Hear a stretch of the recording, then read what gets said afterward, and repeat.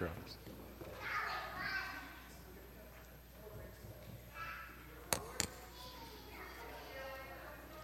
This morning's scripture.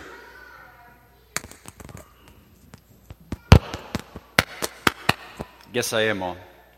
This morning's scripture, Romans 16, 1 through 17. I command you, our sister Phoebe, a servant of the church at Cenchrea, that you may welcome her in the Lord in a way worthy of the saints, and help her in whatever she may need from you. For she has been a patron of many, and of myself as well. Greet Prisca and Aquila, my fellow workers in Christ Jesus, who risked their necks for my life, to whom not only I give thanks, but all the churches of the Gentiles give thanks as well. Greet also the church in their house. Greet my beloved Epaenetus, who was first convert to Christ in Asia. Greet Mary, who has worked hard for you. Greet Andronicus and Junia, my kinsmen and my fellow prisoners, that they are well known to the apostles, and they were in Christ before me. The word of God, let us pray. Most gracious God, Lord, we thank you for your word. We thank you for the writings of Paul, breathed by your Spirit so many years ago, Father. And we pray, Lord, that you can help us glean from this something different than what the church is today, Lord. And we pray that you would quicken in our hearts how you would like us to respond to this passage, Father. Lord, I pray the words that I speak be not of me, but be of your Spirit, and be glorified unto you. For it is in Christ's name we pray. Amen. This morning's message is Greet with Love, and it marks the beginning of the final chapter to the book of Romans. As we begin this chapter 16, we began this journey of Romans with the introduction to Romans on June the 16th of 2019. So a little over 3 years ago, we started down this road through Romans, and we are in the last chapter now. And I feel like it's been a wonderful journey. I hope that you all have enjoyed it and learned from it, because I certainly have. In this final chapter, there are 27 verses, and it ends with a doxology of sorts. But before we get to that doxology, there is sort of a leading into that doxology, a building up to that doxology. There are, in fact, 27 names that Paul mentions in this final chapter. And as he goes through these names, you can just kind of feel the love that he has in his heart for these folks that he is mentioning and writing about in this final chapter. Some of these people that Paul mentions, quite frankly, he doesn't even know. He mentions them based on what he's heard others conveying to him. Others, as we see this morning, he knows quite well. But yet he wants to express his love and gratitude for them in this final chapter of the book. If they are believers and he sees and understands that they are sacrificing their love and their lives for the cause of Christ, he tells them how he feels about them. He makes it known to them how much they mean to him and the church, as well as the gospel of Jesus. And as I read through this, I can't help but notice the genuine affection that Paul had for people that he'd never met, for people he didn't even know, except by word of mouth that he had received the good deeds that they were doing for Christ. And you can see the love in his heart for these folks that are now in Rome, as he's writing this letter to them and greeting them. And as I read this, I became somewhat burdened that we don't seem to have the same type of affection for other Christians that may be outside the confines of the sanctuary. That we see Paul's great, deep affection that he has for those, and it's hard, or I'm hard-pressed to see the church today, not just this church, the church in general, having that type of affection for believers all over America and, quite frankly, all over the world. So as I ponder that question. I ask myself, why is that? Why is that I don't see, or we don't see, the affection for other people in other cities the way Paul did, and what I see here in the first chapter, or in the first few verses of chapter 16? After all, God had a great desire for unity, did he not? And we went through a chapter, and basically we talked about unity and the desire that God had for unity of his church. And if you remember in John 17, Christ's high priestly prayer, his prayer was to the Father, and he said, Lord, I pray that you make them one, even as you and I are one. And so there was clearly a desire in Christ to have a unification of all believers. Now, I think there are a number of reasons why we don't see that today. Some may be good, and some may be bad. But we don't see this type of love and unity for other believers throughout not only our own town, but our land as well. I think that as Paul wrote to the Romans, he felt like that he was a vessel that had been used by God to create the church. And the church was very young at this time. I mean, it was pretty much a new phenomenon, right? I mean, you go back just 50, 60, 70 years from this time, and you were dealing with Jewish temples. There was not a church even in existence. So the church was in its infancy, and it had only been around for a few decades. Now, while Paul didn't plant this church in Rome, there's no doubt that his influence was great in this church at Rome. And so I feel like that he had a sense of ownership, that he sort of shepherded this church even though he wasn't physically there. And so I think that it is with that Paul wanted to greet them from far away and let them know how proud of the people that were there that he was. He wanted to encourage them. And part of that reason was he felt responsible for it. He, although would not take primary credit for it, as he would always give that primary credit to Jesus and God, but he felt responsible for its existence. And whenever he created or helped create or worked in the creation of a church, I think he had a sense of attachment to that. And so with that sense of attachment, I think he felt like, hey, I need to encourage these folks. So I think that may be one of the reasons why we don't have that same feeling of encouragement to other churches and other believers out there so much as we do our church, as in this church. And so he kept very close tabs on them. The other reason I feel like that we may not do that as much today is sin.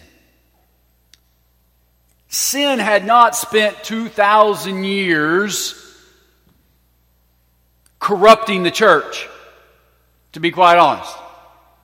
I mean, we've got 2,000 years, over 2,000 years of sin corrupting church after church after church after leader after leader after congregation after congregation. And that's created a great many divides. It's created a great many splits in a great many congregations. Now, this church was young and pure and vibrant, and it was not without its problems. Don't get me wrong. We read of the problems, and as we continue in our study, we're going to jump right into a church that had a lot of problems. The church at Corinth was a very problem-filled church, and we're going to see that took place at that time. But by and large, because of its infancy, it didn't have the sinful corruption that the church does today. Additionally, the apostles were there to correct, admonish, and instruct the church. They had Paul, right? I mean, they had Paul writing to the church at Rome saying, this is what you should believe, how you should believe it, and how you should put it into practice. That was a big deal. I mean, you had somebody who he hadn't walked with Christ, but he saw Christ, he met Christ. And you had the other apostles that were alive at that time that actually walked with Jesus, being able to teach the church how to be a church. And so the corruption would get stomped out rather quickly. And we saw it happen in Corinth, right? We know that Corinth was going through all sorts of bad things. What happens? Paul gets out his pen and pad and he writes them a letter. He said, there's a guy there with you that he's practicing sexual immorality. He's actually sleeping with his mother or mother-in-law. At this time, we don't know. So what do you need to do? Kick him out. He's gone. When Paul gave instructions, it were easy. They were clear. There wasn't any debate among is this right or is that right. It was right there. So they had guidance that we don't have. And you say, well, we do have guidance, right? We have God's Word. We have God's Word. How can God's Word be less effective than the apostles? I think it's a legitimate question. How can God's Word be less effective or less powerful than the apostles? It's clearly not the fault of God's Word, because it's true in every way. It's the fault of the interpreters. It's the fault of the readers. Sin obfuscates, it darkens our ability to read and understand the Word of God. When God's Word is written, it is black and white. It is truth and only truth. When we read it, it becomes these shades of gray that God never intended for it to become. Sin makes us interpret Scripture in a light that is most favorable to our own personal wants and desires. I'll repeat that. Sin makes us interpret God's Word in a light that is most favorable to our own wants, personal desires. That's what happens. We see a piece of Scripture and we say, I don't like the way that says, so how can I change that to mean what I want it to mean to make me feel better? That's sin. That's how sin corrupts God's Word. And we're all guilty of it at some point in time. We all have a sin bias when we interpret the Scripture of God. That sin bias has splintered His church into 200 different denominations throughout the United States. That sin bias is, and I stand on this, going to destroy denominations in the very near future. Because we have those that want to interpret it one way and those that want to interpret it the other way. And maybe not in my lifetime, but there will be a time when there will be no denominations and there will be individual churches that have their own doctrine and their own beliefs based on the Bible. Because denominations are absolutely being destroyed. Throughout the world, there are 45,000 different denominations. That's pretty amazing, right? And it all started from one church. We had a group of apostles that started that one church. And yet sin came into the picture, and having difficulty understanding God's Word and trying to interpret it in a way that makes us feel good about ourselves, we have splintered it into so many different denominations. We have a sin bias that likes to lead us in the notion, if you don't believe like we do, then you're going to hell. Right? How many times have you heard that? Maybe we've even said it. But there is that problem, that thread out there, that there is truth in that statement, right? Because there is truth and lie. So if we don't find the truth and we don't believe the truth, especially when it comes to how we are saved and what it means to be a Christian, then you run the risk of that happening. There are certain beliefs that our sin bias has caused that will absolutely lead a lot of folks to eternity in hell. That's just the reality of it. But I am also certain that there are beliefs that really don't make a difference. Beliefs that we've split and splintered and divided over that all will end up in the same place. The problem is to be able to determine what do make a difference and those that don't make a difference. I'm not going to get into that this morning. I just wanted to explain briefly why I believe it is so difficult for churches to reach out and encourage other believers and other leaders and other churches today as it was in Paul's time. Because there was that comfort in the similar beliefs that they all shared. And when they all didn't believe that way, then they were quick to be changed and quick to be corrected and admonished and instructed. And that is extremely different than what it is today. Nonetheless, Paul was great and marvelous in his encouragement. And so he begins this chapter by introducing a young lady. I commend to you our sister Phoebe, who is a servant of the church at Cenchrea, that you receive her in the Lord in a manner worthy of the saints, and that you may help her in whatever matter she may have need of you. For she herself has also been a helper of many, and of myself as well. So Paul begins with this introduction of Phoebe. Phoebe clearly was not a native of Rome, right? These folks in Rome did not know her. She was a foreigner to the church in Rome. So he is commending or recommending this young lady to the leaders in Rome. Paul knows her, but the Roman church does not know her. And notice that Paul also refers to her as a sister. I recommend to you this sister, my sister Phoebe.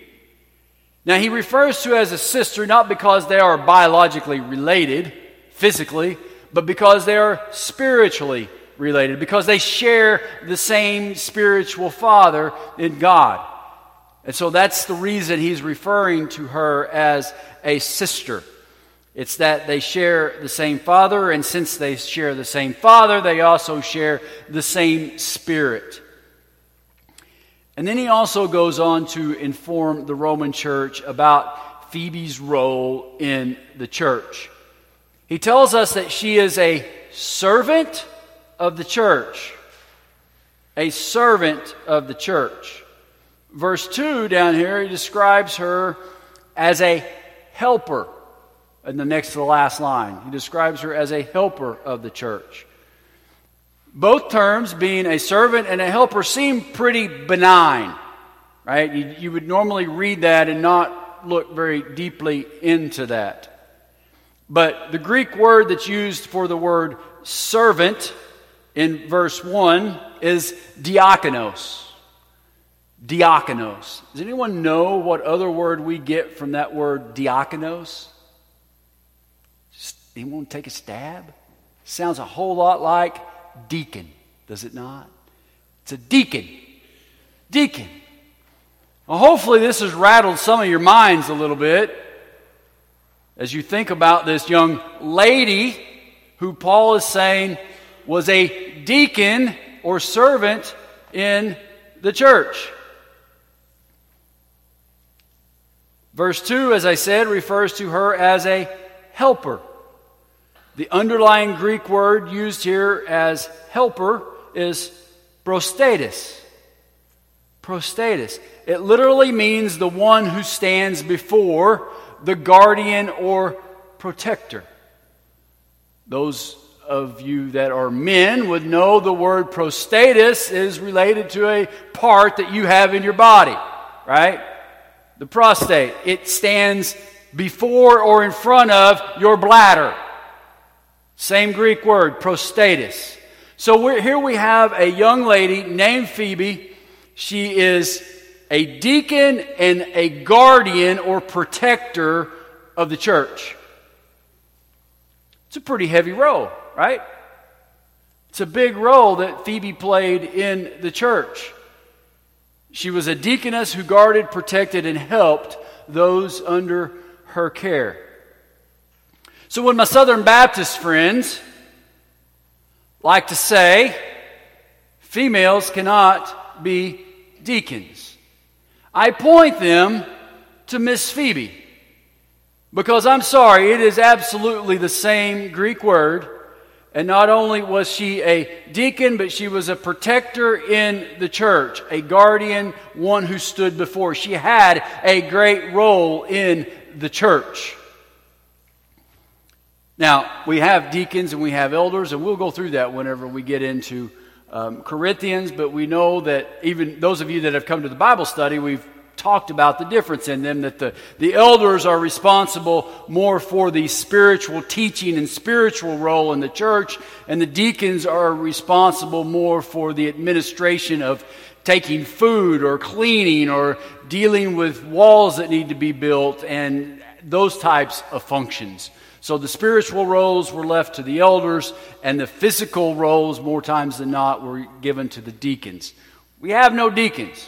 We have problems finding elders, right? Which reminds me, next Sunday after service, there will be a congregational meeting at the end of the service. So I'd ask the members that you stay after the service, because we're going to talk about elders when I'm reminded there.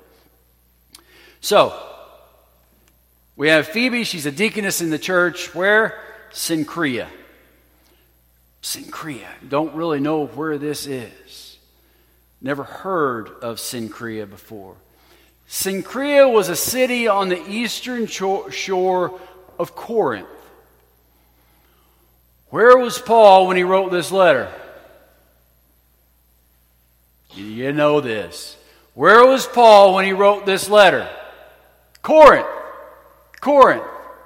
So these verses, as Paul is commending or vouching for this young lady, have led many scholars to believe that Phoebe was sent to Rome to do what? Give them this letter. Deliver to the Roman church this letter that Paul penned. And that's why he went to such great lengths telling them, receive her in the Lord in a manner that's worthy of the saints. Love her, encourage her, give her everything that she needs, because she has done so much and been such a great helper of so many, and myself as well. He wanted her welcomed very warmly. And so it is the belief of many, including myself, that this was the delivery of this letter, or this young lady delivered this letter to the church at Rome. And then he asked the leaders in the church to greet Prisca and Aquila, my fellow workers in Christ Jesus. Now you see these and you think, man, that's really close to what Luke wrote about in Acts. And actually it is the same group, the same two. Priscilla and Aquila. It is the same two of folks. They are the same believers. They originally lived in Rome.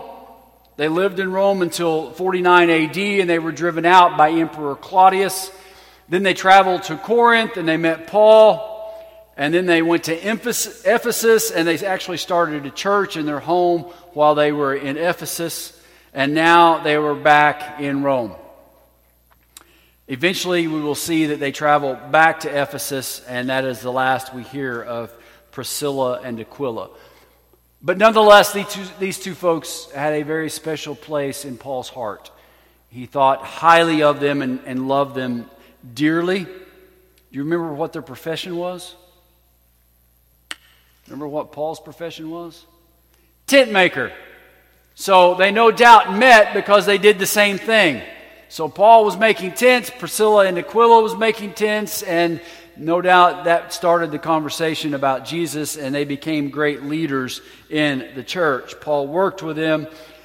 And then in Acts 18, we read an encounter that Priscilla and Aquila had with a young preacher named Apollos. And they referred to him as a great orator, and he preached great things and brought great meaning to the words that he spoke. But Priscilla and Aquila heard that, and he only preached about John's baptism, meaning John the Baptist, and not about Jesus. And so it was an issue where he didn't understand what grace was. So they listened to him very respectfully. They said he was a great speaker, but they brought him into their home, and they taught him their theology. And they did so very lovingly and caringly and genuinely, and he became a very great preacher for the gospel in the New Testament time. In verse 4, Paul says, even they risked their own necks for my life. We don't know how this happened or when this happened. It's not recorded. But we know that they loved Paul so much that they risked their own life for Paul. When someone risks their life for yours, it no doubt has a very significant bonding type, or is a very significant bonding type experience. Those of you that have been in combat, you share a special bond with those that fought beside you. You especially share a special bond with those that might have saved your life or risked their own lives to save you. And so that's sort of the type of thing that's going on here. When we read about these ministries in the New Testament, that whenever someone risks their life, and here Priscilla and Aquila risked their life for Paul, it no doubt created a significant bond between them. And we read about their ministry being singular, but it was two folks. And so many times in the New Testament we read about ministries and we read about individuals. But this is a beautiful illustration of how a husband and a wife can serve together in the ministry and glorify God on a large scale. And they did it so very beautiful. They both served equally. Another unique point is that Priscilla's name is always mentioned first. And that is odd in the New Testament time. It's extremely odd for a wife's name to be mentioned before the husband's name. But here clearly it is. It was mentioned the same way in Luke's book of Acts, and don't really know the significance of that, but there is significance to it in that I think Priscilla was a great leader on her own right, or of her own right. Also greet the church that is in their house.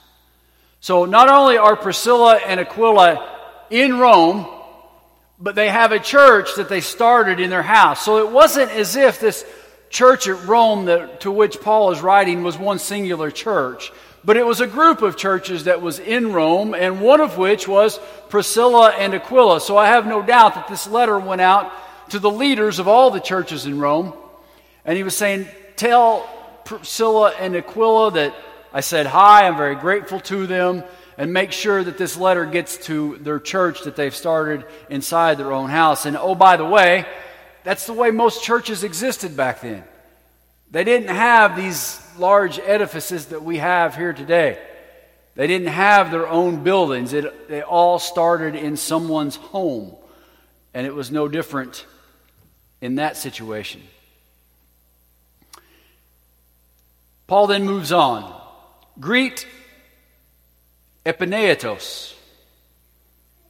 Greet Epaenetos. And he was a great leader that Paul is mentioning here. My beloved, who was the first convert to Christ in Asia. Clearly, this person had a deep place of love and respect in Paul's heart, that he was actually the first convert to Christ that was in Asia, and he was in Rome as well. Verse 6, greet Mary, who has worked hard for you. Don't really know who Mary is. There were many Marys in the New Testament time, but she has been a faithful servant to the Roman church. And he had heard that. So he wanted to make sure that she was recognized. Verse 7, greet Andronicus and Junius, my kinsmen and fellow prisoners, who are outstanding among the apostles, and who were in Christ before me. So Andronicus and Junius, Paul addresses them as his kinsmen. What did he mean by that? Did he mean that they were kinsmen the same way that Phoebe was a kinsman because he called her a sister? No, I don't believe that's right. I believe that he was addressing them as his kinsmen because they were also fellow Jews.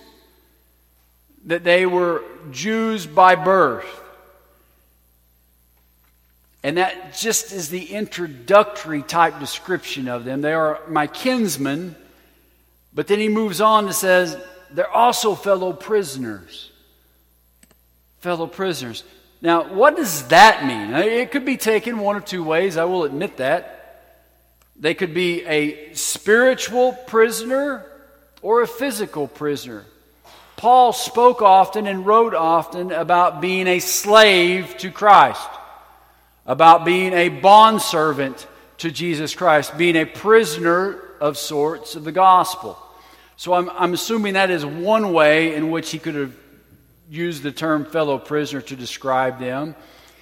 But that would have applied to all these folks he was talking about, right? If he wanted to use that, that would apply to all of them that he's going through, because they were all believers as far as we know. So if he just wanted to talk about being a spiritual servant or a spiritual prisoner, then that would make Andronicus and Junius no different than Phoebe or Mary or anybody else that he's talking about. No, I think this is different in that these folks were actually imprisoned with Paul during one of the many times that he was taken prisoner for preaching the gospel.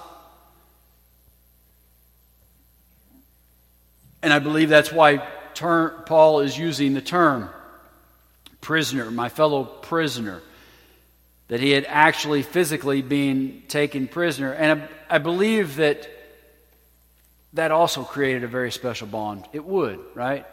Anytime that you were together in the gospel, for the gospel, preaching the gospel, you get arrested together, you get thrown in jail together, creates a bond. I'm not going to ask you how many of you have been thrown in jail together and what type of bond that created.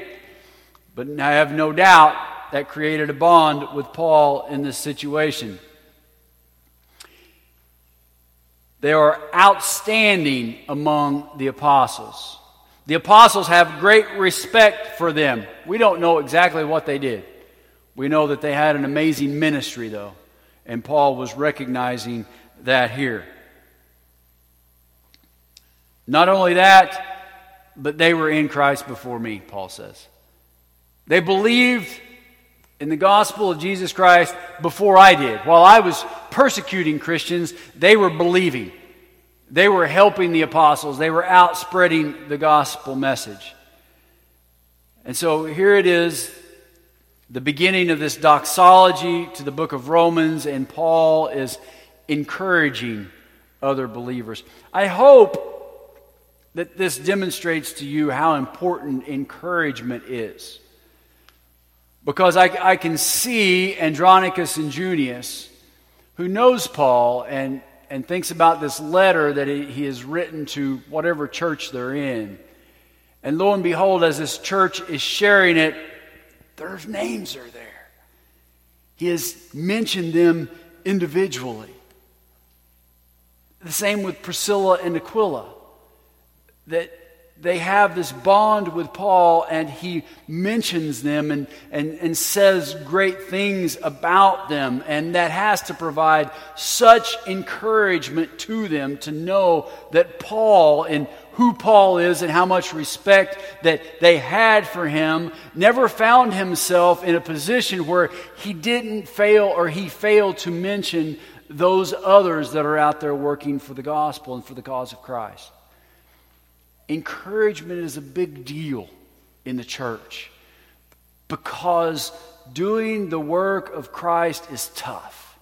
Fighting the battles day in, day out, being subjected to fiery darts, having to face all the issues that we face on a daily basis can drag you down. And it no doubt was dragging these folks down as well. But Paul wanted to pick them out individually, lift them up, to let them know that Priscilla and Aquila, when you're dealing with things and you're trying to bring people into this church that you've sacrificed your house for, whenever you feel like God's doing nothing, know that that's not the case. That I appreciate what you're doing. That God appreciates what you're doing. Lift each other up and be of encouragement to each other, because we need it. Because the race is long and the battle is hard. And many of those are those that want to quit and check out. I'm certain that it gave them strength and confidence that they could lean on in the most difficult times in their walks with Christ. So I encourage you, take the time to let each other know how much you mean to each other, how much you appreciate the ministry or the example or the help or encouragement that you get from each other. Encourage each other as Paul did and greet them with love. Amen. Let us pray. Most gracious God, Lord, we thank you for Paul's example of encouragement. That he took the time, being the magnificent apostle that he was, took the time to encourage those that aren't as well known as he was, or the rest of the apostles, to let them know how integral they were in the gospel message, how integral part of the church that they all were, Lord.